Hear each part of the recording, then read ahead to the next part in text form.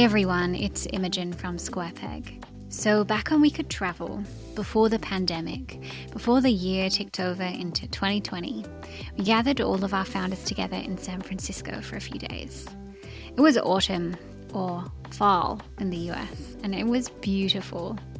Our founders flew in from Tel Aviv, Jakarta, New York, Melbourne, Berlin, Singapore, Sydney, and more. And though we were all battling the time zone complexity and jet lag, right away, I could tell that it was unbelievably energizing to have everyone together in the same room. And as part of this program, we carved out time to welcome some world-class founders, investors, advisors to come and give us an off-the-record talk to the group about their experience. And while literally every session bar one got incredible feedback, there was one discussion that was just so good, it left everyone kind of stunned. Like it had literally impressed people into silence. And that talk was with Elad Gil. Today's episode explores what it's like to build, invest in, and advise some of the best startups in the world. It is full of real experience, and I'm so excited for it. It's also a special one because it's an episode that coincides with the launch of our new weekly newsletter. We're calling it All Signal, and it's a weekly dispatch of the best content, tech news, and jobs we've come across. Each week, we're alternating the lead between a podcast episode and a long-form piece of content written by one of my brilliant colleagues.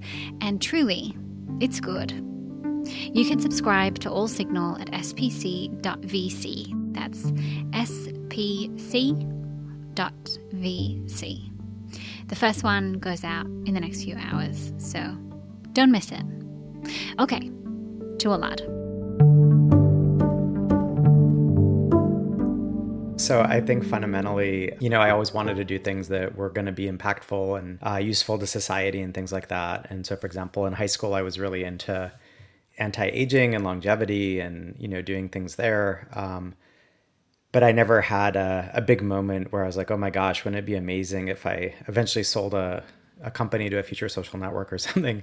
And I think a lot of these sort of founder stories tend to be made up. There's these retrospectives where, Larry Page, when he was a little kid, was always searching for things and therefore he started Google. But you never hear about the founder always caring a lot about compliance and therefore starting a compliance SaaS company. When they were a little kid, they were always making sure everybody was doing the right thing from a regulatory perspective. So I just feel like a lot of those things tend to be really overblown. And then in hindsight, you sort of weave these threads together to create a cohesive story. And of course, it really is that person who, when they were really young, they always cared about something and they eventually did it. But I think, most people's careers and lives that I've seen tend to be random walks. And if they choose a handful of very good guiding principles, those walks sometimes are fruitful. If we look at Elad's career so far as a walk, fruitful might be an understatement. He's an investor or advisor to some of the most impressive companies in the world, including Airbnb, Pinterest, Stripe, Wish, and many, many more. He's the co-founder of Collagenomics. He was the co-founder and CEO of Mixer Labs, which was acquired by Twitter, where he went on to be a VP and helped scale the company. And before that, he worked at Google, back when they were a fraction of the size they are today. Yeah, Google, when I joined it, was I think around 1,500 people. This was sometime in 2004. And it grew from 1,500 people to, I think, like 15,000 people or something like that over 3.5 years. So incredibly fast growth. They added 12,000 people over that short period.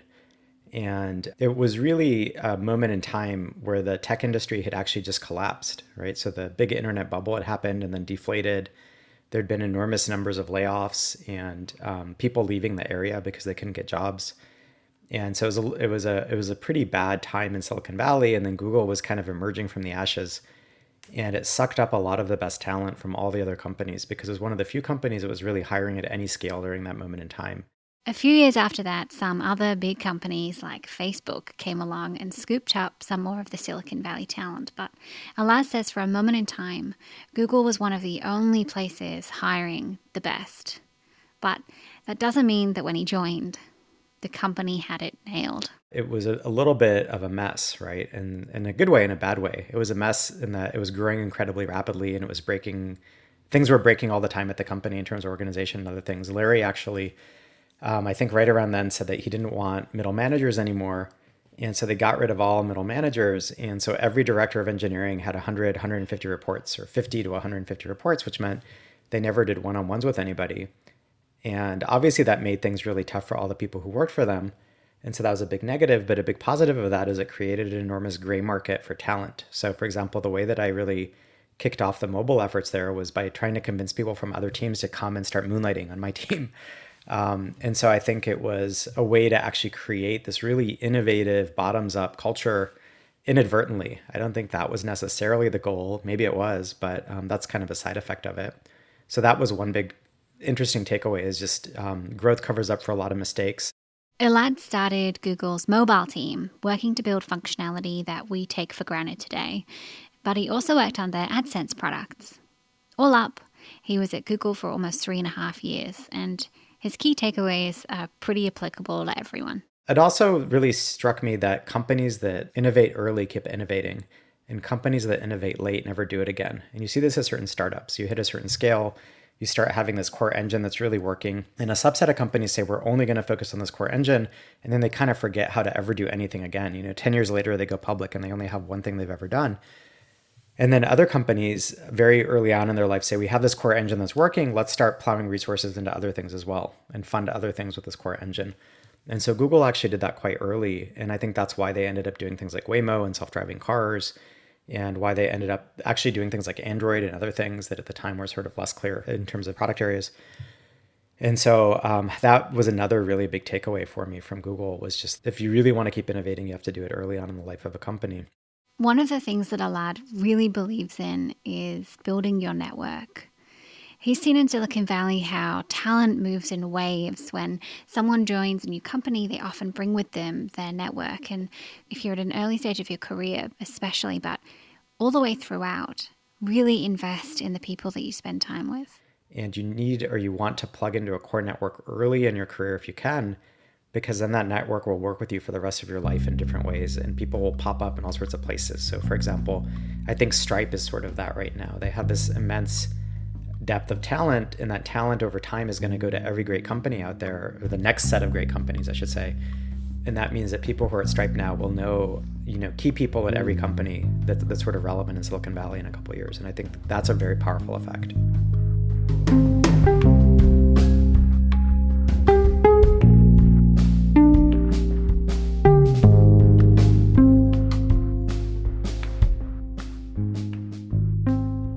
In 2007, Elad left Google to co-found Mixer Labs. It's interesting. When people leave big companies, I think sometimes they build products that made a lot of sense in the context of that big company or the past versus the future.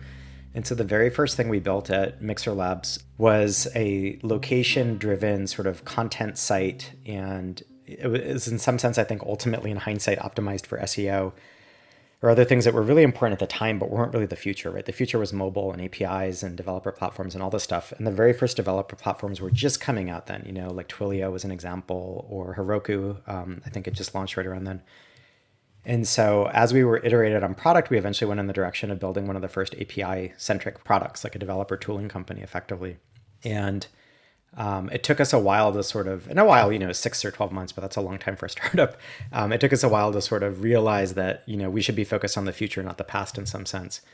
And I think the other thing that you really learn once you leave a larger company is that, and I'd worked at startups before Google, so I already knew this lesson, but I see a lot of people misunderstand distribution and success of companies. And so they'll launch something at a Facebook or Google or Square or whatever it is, and it'll get instant adoption, and they'll say, oh my gosh, I'm a product genius. When in reality, they're just in the funnel of a massive user stream, right? There's millions or billions of people using the products every day. So therefore, if a fraction of them adopt it, you have instant adoption at scale. And so you have to kind of relearn how to get distribution and what are new open channels for distribution and things like that. So I think there's a lot of sort of key lessons from starting a company like that. Obviously, the last one is, attracting talent when nobody cares about you, and how do you recruit and retain great people. This is something that he gets asked about a lot. And often when it comes to recruiting, people want to know a playbook. They want to know what the magic bullet is. And Elad's answer is that there really isn't one. The reality is it's just a grind, right? You just have to grind through large numbers of people. And most people won't be interested in what you're doing, and that's okay. And similarly, you won't be interested in most people as potential employees for different reasons. And so you just have to figure out how to turn the crank and just go through large numbers of people rapidly. And what are all the small tactics that allow you to do that effectively in the context of a very early stage startup? Most very early stage companies tend to hire people that are in their network. And so then it comes down to, well, how do you mine your network effectively? And who do you reach out to? And how do you convince them to help you? And all the rest of it. One mistake that some companies coming out of a place like a Google or Stripe or, name the company, sometimes do is they hire everybody that they know out of that company. And then they basically clone that company culture and approach. And it becomes a little bit too monolithic. And so a friend of mine started a company out of Google. And I remember I went to his offices and it looked like Google. It had the food bins, it had the color scheme. It literally felt like a little clone. And you couldn't help but worry about them culturally, because they hadn't really rethought how they were going to function as an organization outside of the mothership. So I do think things like that happen as well. But as we all well know, hiring isn't just about finding the most talented people out there. Often, it's about finding the perfect pieces of the puzzle. And so I think with each role, you have certain deficiencies and you have certain things you're good at, and some of those things stick and some of them don't. I think the place that I see people screwing up is when they have a set of really core natural talents. And then instead of playing to those strengths, they try to round out all the things that they're actually going to be bad at forever. And so, for example, one person I used to work with was one of the best people leaders I've ever seen. He actually came from an ex-military background and they did a bunch of operations, and he was just incredible at motivating groups of people, setting metrics, going after it, etc. But he was really terrible at sort of the analytics side of things. And he kept taking on analytics projects so that he could prove to the world how good he was at it, or so he could learn about how to do it. And the reality was he should have just hired somebody for his team and moved on with life. You don't have to be great at everything. And you have to remember that startups and teams are a team sport, right? It's about the collective action. It's not about the individual action necessarily. And so one of my big lessons over multiple different roles is that playing to your strengths is actually a really good thing. And sometimes you don't need to fix your deficiencies yourself. You just need to hire somebody who is a good complement to that thing that you do. So one of the interview questions I like to ask, which is a really nice way of asking what are your weaknesses, is to ask who are people that are complementary to you that you want to hire onto your team immediately, who really round out things for you, because often that reveals the things that they're actually quite bad at. So Elad and his team built up Mixer Labs with him as a CEO. And while he was learning all about hiring, running a company, how to lead, he also learned how to sell a company. When Twitter approached us, we had built one of the really early developer infrastructure products. And at the time, Twitter had a very thriving developer ecosystem. They had hundreds of thousands of developers using the Twitter APIs in different ways. And we looked at sort of our options as a company because we had 4 years of cash and they basically offered to buy us. And by the way, the way they offered to buy us, it was very quiet first so that we could start to tell if they were interested, because they'd say things like, oh, why don't you just come into our offices and meet with a big portion of our team and let's brainstorm ideas in terms of what it would look like if there's no barriers between our product and yours and we could just magically do things together. It's very kind of transparent, although I don't think they intended it that way. So we kind of went into the conversations thinking, well, maybe they want to do something and we should figure out if we want to do it. And we ended up selling to them for 3 or 4 reasons. Number one is they had this giant developer ecosystem, and we thought that our product could end up impacting very large numbers of developers, which we found really exciting. We thought Twitter itself was a rocket ship and it was going to be a transformative company. There were a lot of early signs that it was going to be really important and that usage was picking up in all sorts of pockets that you normally wouldn't see. Yoga teachers were using it for different things and things like that. We thought our team would do very well there because our team were very strong engineers and the company at the time had a very lean engineering team. So we thought they could have great careers. And then financially, from an upside perspective, we thought the company could be worth many times what it was worth. At the time, it was about $1 billion company. And we thought, oh, maybe it's going to be 10 times bigger. And so when we calculated out, dilution and everything else from further rounds of financings and outcomes and all the rest, we realized we'd probably do better on average if we just sold to them and let them 10x than if we try to just go it alone. So all those things kind of fed into a decision to sell to them. In the end, Elad was at Twitter for 2.5 years, and he directed their search and geo products, as well as worked as the vice president in corporate strategy. And in 2013, it was time for him to take on that founder role himself again. Yeah, there's a few different threads that came together that drove the formation of Color. And it was always a very mission-driven company. Part of it was born out of my co-founder Altman's personal story, where his mother had breast cancer twice. He'd had other relatives die of breast cancer, and that was because they had a hereditary mutation in the family in a gene known as BRCA2, which increased the risk pretty dramatically of certain types of cancers in the family. And it was very hard for his mother and other family members to get that information. It was a long wait. It was very expensive. So there was a clear problem there. So that was one piece of it, was just we wanted to do something that was useful and important. The two other parallel things were, one is I have a PhD in biology. And so I worked a lot on cancer and aging and a few other things. And so I understood certain aspects of it pretty well, and had worked in software, as had my co-founder and one of our other co-founders, Nish, as well as Taylor. Actually, all of us had worked in software. So, we knew how to marry software and healthcare in certain ways that we thought, Taylor was an MD that we thought would be differentiated. And then lastly, there was this big wave of software starting to impinge on healthcare in ways that it hadn't before. And, healthcare has always been a decade or two behind technology adoption curves for a variety of reasons. And so we thought there was a real opportunity to just build something big in digital health. And at the time, there were very few digital health companies. And so we were a little bit early to that game, I think. And I should say most of that impact is due to the amazing work of Atman Laraki, who's the CEO of the company, as my co-founder. So he really transformed Color from sort of a software stack for genomics and a clinical genomics lab into a broad-based care delivery, population health and research platform. And at this point, what Color is doing is it's driving everything from, million person NIH research studies into diversity in the human genome on through to COVID care delivery and test delivery at very large scale. So for example, it's a big chunk of the software that's being used by the state of California in their central COVID lab. So the company has really morphed into this broad-based population health software stack with a clinical lab sort of attached to it as well. That's a important part of what the set of services it can offer.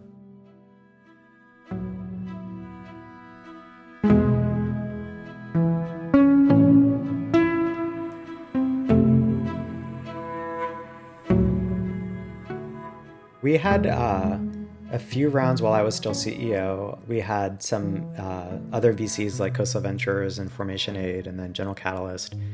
And a lot of it was just driven by people who were very interested in that intersection of healthcare and software and the implications of that intersection. And there weren't that many people actually doing it back then. Andreessen didn't have their biofund and they weren't really doing healthcare. And, a lot of the traditional venture firms actually weren't doing very much in this market segment. Ultimately, we thought that these people were very thoughtful. They were thinking ahead. In some cases, we had longstanding relationships to the partners at these various firms. And we just thought that they could really help us along the way. And there were also people that we trusted. Of course, Elad hasn't just had experience looking for investors. He has a wealth of knowledge from the other side of the table as a really prolific and extremely successful angel investor. I started investing probably over a decade ago at this point. So it's been a long time. And I think at this point, I've invested in 30 companies that are worth over $1 billion. So unicorn companies. And I invested in 20 of those at the seed or Series A. So I'm involved with companies like Airbnb, Airtable, Coinbase, Gusto, Instacart, PagerDuty, Pinterest, Stripe, Square, Notion, Retool, etc. So it's a variety of different companies. And I've also done quite a bit in crypto, Coinbase, Anchorage, Bitwise, etc., crypto protocols like Coda and Ironfish and things like that. So it's sort of a mix of stuff. And from an investing philosophy perspective, I think I differ from a lot of early stage angels or investors in terms of I care a lot about the product market intersection. So what is the product? Who is it built for? And then are there any signs that the market really wants what you built? And I think teams are incredibly important, right? I mean, I've started a company twice myself, so it's not like I denigrate the team side of it as a founder, but it's more that I found that really great founders in terrible markets tend to get crushed by those markets. And kind of mediocre founders sometimes in bad and great markets actually do incredibly well. And so sometimes you see these companies that have really executed terribly and they end up being 5, 10, $20 billion companies, which is pretty incredible if you think about it. One of the things that we talked about as a challenge of being an investor is just how much there is going on in the world and how to filter through and find what's important and interesting to him. There's an enormous amount of really interesting things I think happening in SaaS right now, and everything between low code, no code, and RPA is sort of one general theme on through to companies that are rebundling other products, building connectors, the Five Trans of the world or Polytomic or things like that. So I think there's an enormous amount happening in SaaS. About a year and a half ago, I wrote a blog post saying, here's some areas that I think might be interesting. And one of them was consumer social. Like it really felt like there was a shift in terms of both generation, but also content types and other things that would enable a new wave of social products. And I think Clubhouse may be an example of one of the early new versions of that. And I think that's a really exciting company. I think Substack may be another. And then I think at some point there will be something that may challenge Twitter over time. But we'll see. Maybe that's incorrect. So I think that's an interesting segment. But with so many products emerging in new fields and a stated objective to invest in the future, I asked him, how do you diligence a product or a service in a market that doesn't even exist yet? I think that there's almost two aspects to that. I think one aspect is sometimes there's things that I get really excited about and I go deep in. And it may not be relevant for a couple of years, and suddenly you run across something and then you have context on the industry and you can ask what's changed and try and understand the company through that lens. And so I think over time you accumulate in some cases enough understanding of a market segment to be able to participate in it. So for example, I'm not a crypto expert, but I spent a lot of time a couple of years ago in crypto. And so now when I see something new in the crypto world, I can at least understand the basics and how does it fit in and what's important about it and things like that. But it took me a lot of time and it was tough work, because there's a lot of complexity there and a lot of it is more technology driven versus anything else. And so I think sometimes it's just how deep of a dive are you willing to do? And even if you just do it out of an interest, I just kind of love startups and I love markets and it's personal interest driven in some sense. It's almost like a hobby. And so that makes it really easy to go down some esoteric path. And then it turns out a couple years later, actually, that was really a valuable thing to do because it suddenly crops up again. The other piece of it is there is real diligence you can do, right? You can talk to customers, you can talk to potential customers, you can look at metrics. So if you don't understand a market very well, you can use those things. I mean, you either way want to use those things, but you can use those things as proxies. And there's all sorts of little signals that I think people don't really think about. So for example, one of the biggest debates is always the total addressable market for a company. How big is your market and what can you really take in that market? And there's all sorts of ways to try and assess it. But the hard part is that any company that's working in an obvious area probably doesn't have a lot of opportunity because if it's obvious, everybody's doing it. And so startups definitionally have to be working in something that's not obvious.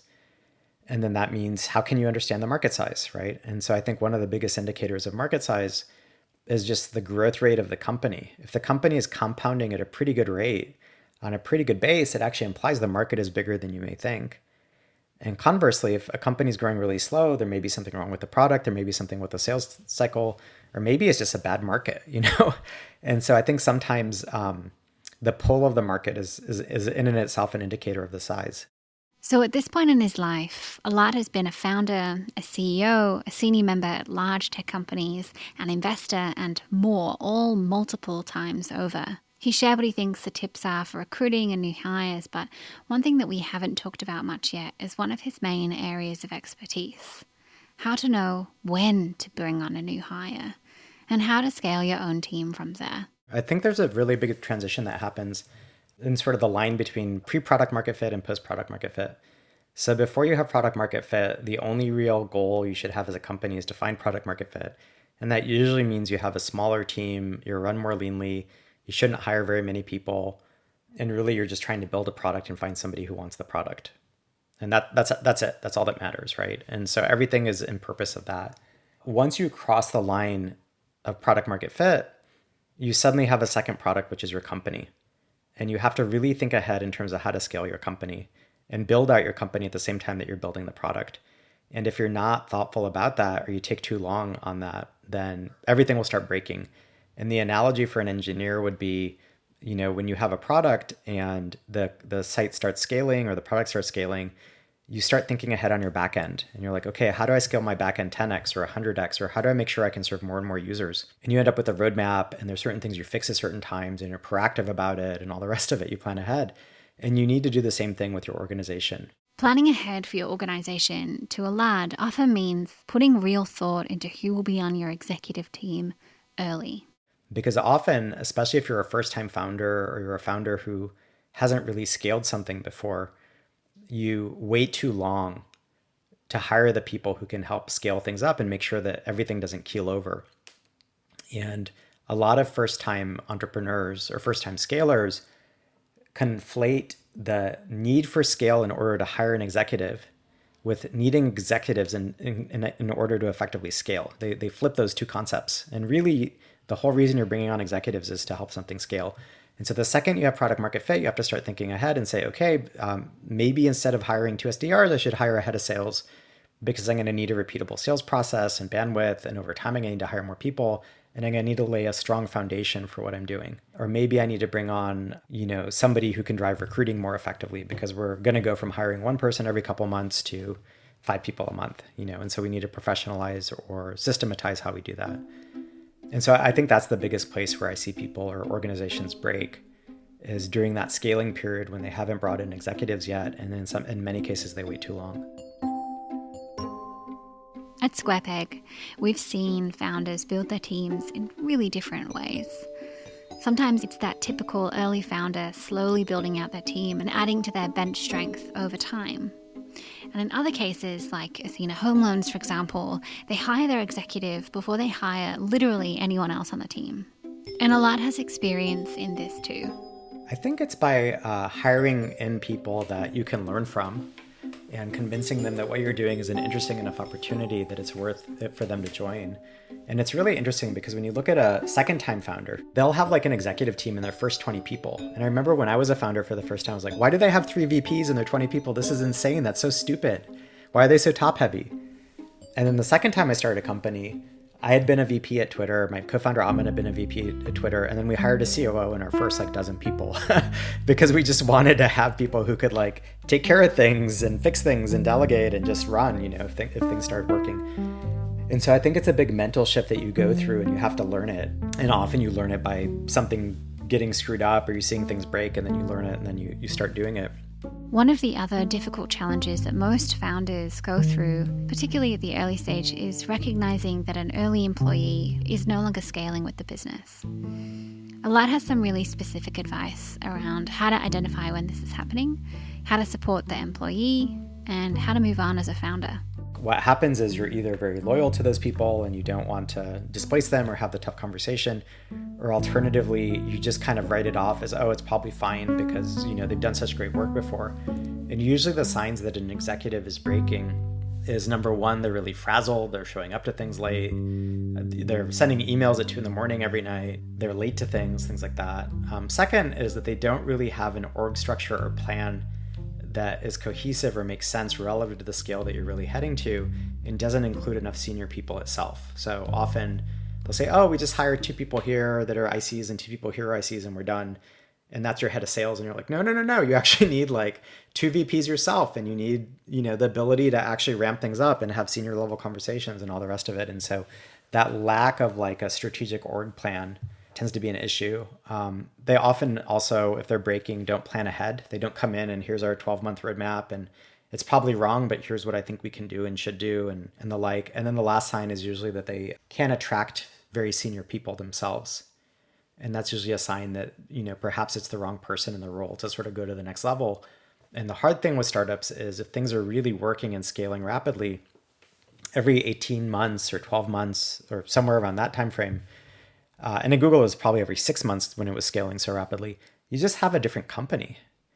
If you go from 200 people to 1,000 people, you have multiple new layers of the organization, you have new functions, you have new products, you have new customer channels, you may be internationalizing. There's so much complexity.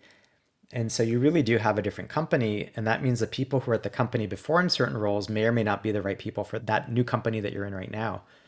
And that's nothing about them being good or bad people. It just means sometimes there are certain skill sets or experiences or depth of ability that they haven't developed, or that in some cases they may never develop. And so you kind of have to figure out who's going to keep going and scaling rapidly with the company and who's sort of hit their limits. And therefore, how can you make sure to reward them for all the great work they've done, but make sure that you're not hurting the company by keeping them in a role that they aren't necessarily the right person for anymore.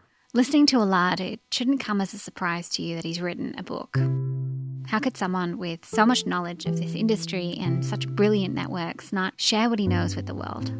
It's called the High Growth Handbook. It's brilliant, truly, and we keep a big stock of the book at our office and press them onto founders that visit. I'll put a link to the book in the description to the episode, but I really recommend buying it. Yeah, the book happened really organically. So people kept asking me the same questions for later stage companies. And while there's a lot written for early stage companies, there actually isn't much written about the late stages of scaling and how to do things. And so I initially wrote it almost as like a giant FAQ. And I was going to publish it as a website. And so I was 2 or 3 days from launch. And I mentioned it to John Collison, one of the founders of Stripe, and he asked to take a look at it. So I sent him the link to the website, and he circulated a couple of friends. And then he pinged me a few days later and just said, hey, can we publish it at Stripe? And so it was a very accidental thing. I wasn't trying to find an agent or a book publisher or anything else. And I'm really lucky that they asked to do that, because it's kind of weird the degree to which having a physical artifact like a book changes the way societally that thing is perceived. I think if it was just a website, it would have less weight and less interest perhaps. And I think actually having this thing you can clunk down and give to people makes a big difference, which is fascinating, because it starts to make you think about what are other sort of societal artifacts that have physical form that indicate quality or indicate other things. And, how should we make use of those things in life? One of my favorite moments from the founder event that we hosted in San Francisco came right after Elad's talk. When the clapping and the thanking had died down, I noticed a bunch of people slowly reach down into their bags and pull out a dog-eared copy of the High Growth Handbook. It was really a very sweet moment. Yeah, I think the original outline for the book was, 2 times longer than what was written as the book. In other words, only about a third of the content I wanted to write got written. And there's whole sections on sales and go-to-market, HR, finance, hiring a CFO, internationalization, remote work, like all those different topics that I thought would be really great to cover. And at some point, you have to just stop writing. So I think my hope is that sometime this year, we'll actually be releasing a sort of skinny zine-like addendum focused on sales and go-to-market and a few other topics. So hopefully that'll come out sometime this year. In terms of sections, I personally enjoyed the interviews because it was new content for me. I mean, I wrote a bunch of stuff, but, I found the different perspectives really interesting for me to learn from. And often I didn't agree with what people said, which is fine. That's the whole purpose of the book, and presenting those other viewpoints was like people said things that sometimes I just didn't think were correct. But that doesn't mean they're wrong. They may actually be correct. It's back to the contextual startup advice. So for them, maybe that was the right takeaway on certain things. I thought Claire Hughes Johnson guide to herself was really great. And I had to kind of convince her to include it. She's all, oh, nobody will think this is interesting. And I was like, are you kidding me? This is founder gold. This is like amazing. So I'm really glad she was willing to have me print her own version of that. And then, really it's meant to be a handbook, right? It really is meant to be something that you flip through when you get to something. So for example, one founder who's running a multi-100-person company called me today and he said, oh, one of my investors just reminded me to read your section on BD and hiring BD people because we're hiring a BD person. And, now's the time for me to really read that one before I kind of skimmed over it. And so that's kind of the intention of it. It's just something that you can come back to, almost like a lightweight reference guide or something. The inscription in the book to his wife contains the phrase, "And suddenly everything is possible again." It's a nod to the book Eating Animals by Jonathan Safran Foer, and naturally, it caught my eye. Yeah, I think it was driven by the fact that my son had just been born. And in that book, it's really about how the author is now seeing everything again through the eyes of his son, right? Which is, you see somebody delighted by something that you completely forgot was interesting because it's just something you see every day. And they're like, oh my God, a step. That's the most exciting thing I've ever seen in my life. There's a step here. And you realize that there's so many different paths that a life can take. It's back to the sort of Monte Carlo simulation, which is, your newborn could become an Olympic gymnast. They could become the CEO of a big company. They could do all sorts of terrible things. Like all sorts of things could happen over the course of their life. But truly, there's endless possibility in that moment of birth and renewal. And so therefore, it's a good analog in some sense for startups, and it's a good analog for a lot of aspects of life. And so that newness actually creates enormous opportunity. And so I thought that was a very compelling quote. Elad is actually working on a new side project. The name will probably change, he says, but for now you can find it online at pluto.video. That's Pluto, like the planet. It's a spatial audio and visual product for people to be able to hold group events online. I kind of think about it as a 3D world that creates the conditions you need for serendipity. You place a whole group of people in there, and then you kind of move around the world like you would a physical room. So the closer you are to other people, the louder their audio is. It allows you to have these really beautiful side conversations, much as you would in the real world. I don't know, honestly, if post-COVID we'll ever want to spend another minute using online video chat, but if there was one person I'd bet on to build the future, it would be Elad. It's also chock full of Easter eggs, so if that's your thing, I really recommend you check it out. That's it for this week's episode. A reminder that our weekly dispatch, All Signal, starts hitting inboxes tomorrow, so if you haven't already, head to spc.vc to subscribe. Thanks as always to Rami Sher, our wonderful producer, Elad for his time, and the SquarePeg team for their support to expand the series. See you next time.